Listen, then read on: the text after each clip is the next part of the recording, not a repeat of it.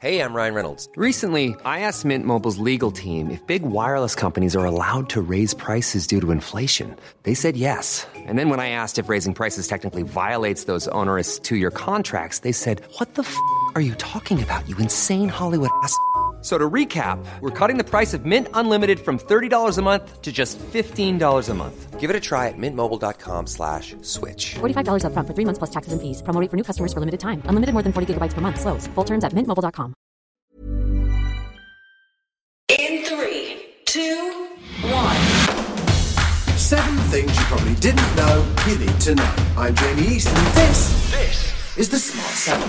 Good morning, it's Tuesday the 25th of May and it's Africa Day. And a big happy birthday to Sir Ian McKellen, Paul Weller, Octavia Spencer and Cillian Murphy. 7. The actions of Belarus and its leader Alexander Lukashenko in effectively hijacking a Ryanair plane on Sunday evening continue to have an impact around the world. The journalist at the centre of the events, Roman Protasevich, appeared on a government telegram channel last night from the Minsk detention centre number 1. He says here that he's cooperating and continuing to give confessions. Belarusian opposition leader Svetlana Tsikhanouskaya says he's probably been tortured. It is typical because we see how people that were jailed because of political motivation are held in our jails. They are tortured, they are ill-treated. It's awful what's happening with them in jails. Countries all around the world condemn the actions by Belarus, and Foreign Secretary Dominic Raab took action in the Commons. To ensure the safety of air passengers, I've also worked with the Transport Secretary to issue a notice to all UK airlines to cease overflights of Belarusian airspace and to suspend the operating permit on the Belarusian airline Belavia with immediate effect. But Labour's Lisa Nandy says stronger action is required. Unless the consequences are swift, robust and coordinated, it will create an extraordinarily dangerous precedent that will put journalists, dissidents and activists from the UK or anywhere else at risk every time they board a plane.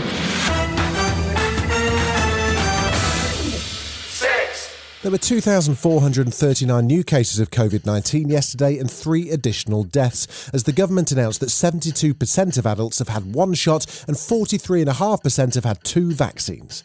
And while concern remains over the Indian variant and its potential impact, Andrew Pollard of the Oxford Vaccine Group says that while people may still be at risk of infection after 1 shot, the vaccines may break the link to hospitalisation and death. If the current generation of vaccines are able to stop people going into hospital, then the pandemic is over, because we can live with the virus. In fact, we are going to have to live with the virus one way or another.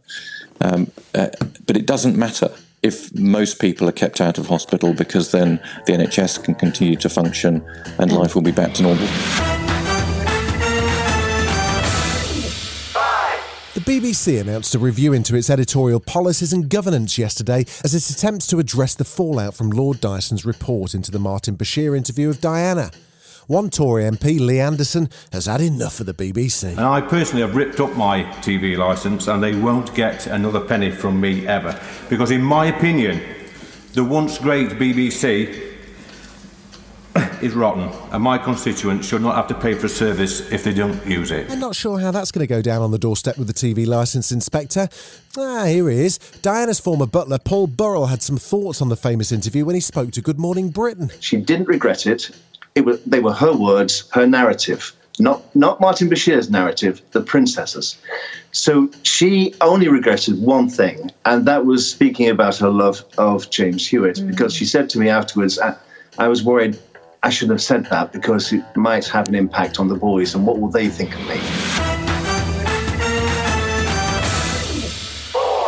As the investigations into the origins of the COVID-19 virus continue, a previously undisclosed US intelligence report suggests that 3 staff from the Wuhan Institute of Virology became ill in November 2019 and had to seek hospital care. White House Press Secretary Jen Psaki wasn't prepared to speculate as to what that might mean at yesterday's press briefing. We don't have enough information to draw a conclusion about the origins. There is a need to look into a range of options. We need data, we need an independent investigation, and that's exactly what we've been calling for. Still to come on the Smart 7, Sir Alex Ferguson's handing out awards, and we pay tribute to Formula One's Max Mosley.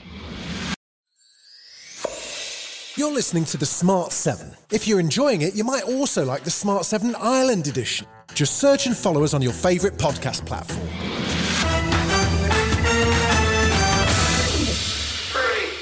As the Premier League's done for the season, it's time for the awards. And who better to present the League Manager of the Year award than Sir Alex Ferguson? Awkwardly, the winner was the manager of those noisy neighbours Man City, but Sir Alex had no problem handing it to Pep Guardiola. Congratulations to all of you. You've had fantastic seasons. Well done. Well, there is only one winner, and that is Pep Guardiola. Well done, Pep. You've got this beautiful trophy for the second time, but also winning the Premier League. Taking your team to the Champions League final is a wonderful achievement, and the way your team play football deserves recognition that you're getting tonight. Sticking with football for a little bit, Man United's Marcus Rashford has had quite the year. From success on the pitch to food campaigns and phone calls with Boris, he's been a busy lad. Now he's launched a book club to encourage kids like him to start reading at an early age. He spoke to Channel 4's Jon Snow.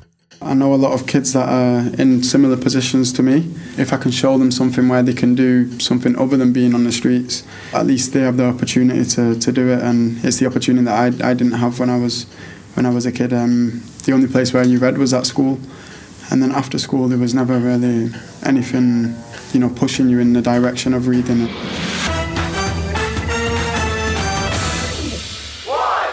The death has been announced of Max Mosely at the age of 81. He was a racing car driver in the late 60s and went on to run motorsport's governing body, the FIA, throughout the 90s and noughties, focusing on driver safety. He also famously took on the news of the world when they splashed on the story of a sex party he went to.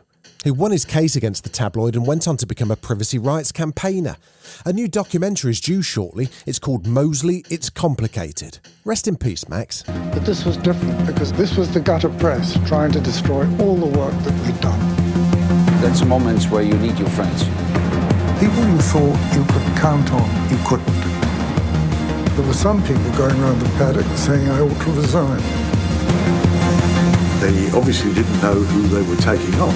They think if they attack hard enough, they may go away. But actually, for me, it's exactly the opposite. Probably a defect of character. But I don't like being pushed. This has been The Smart 7. If you're listening on Spotify, do us a favour and hit the follow button. We're back tomorrow at 7. Please like and subscribe everywhere or enable our skill on Alexa.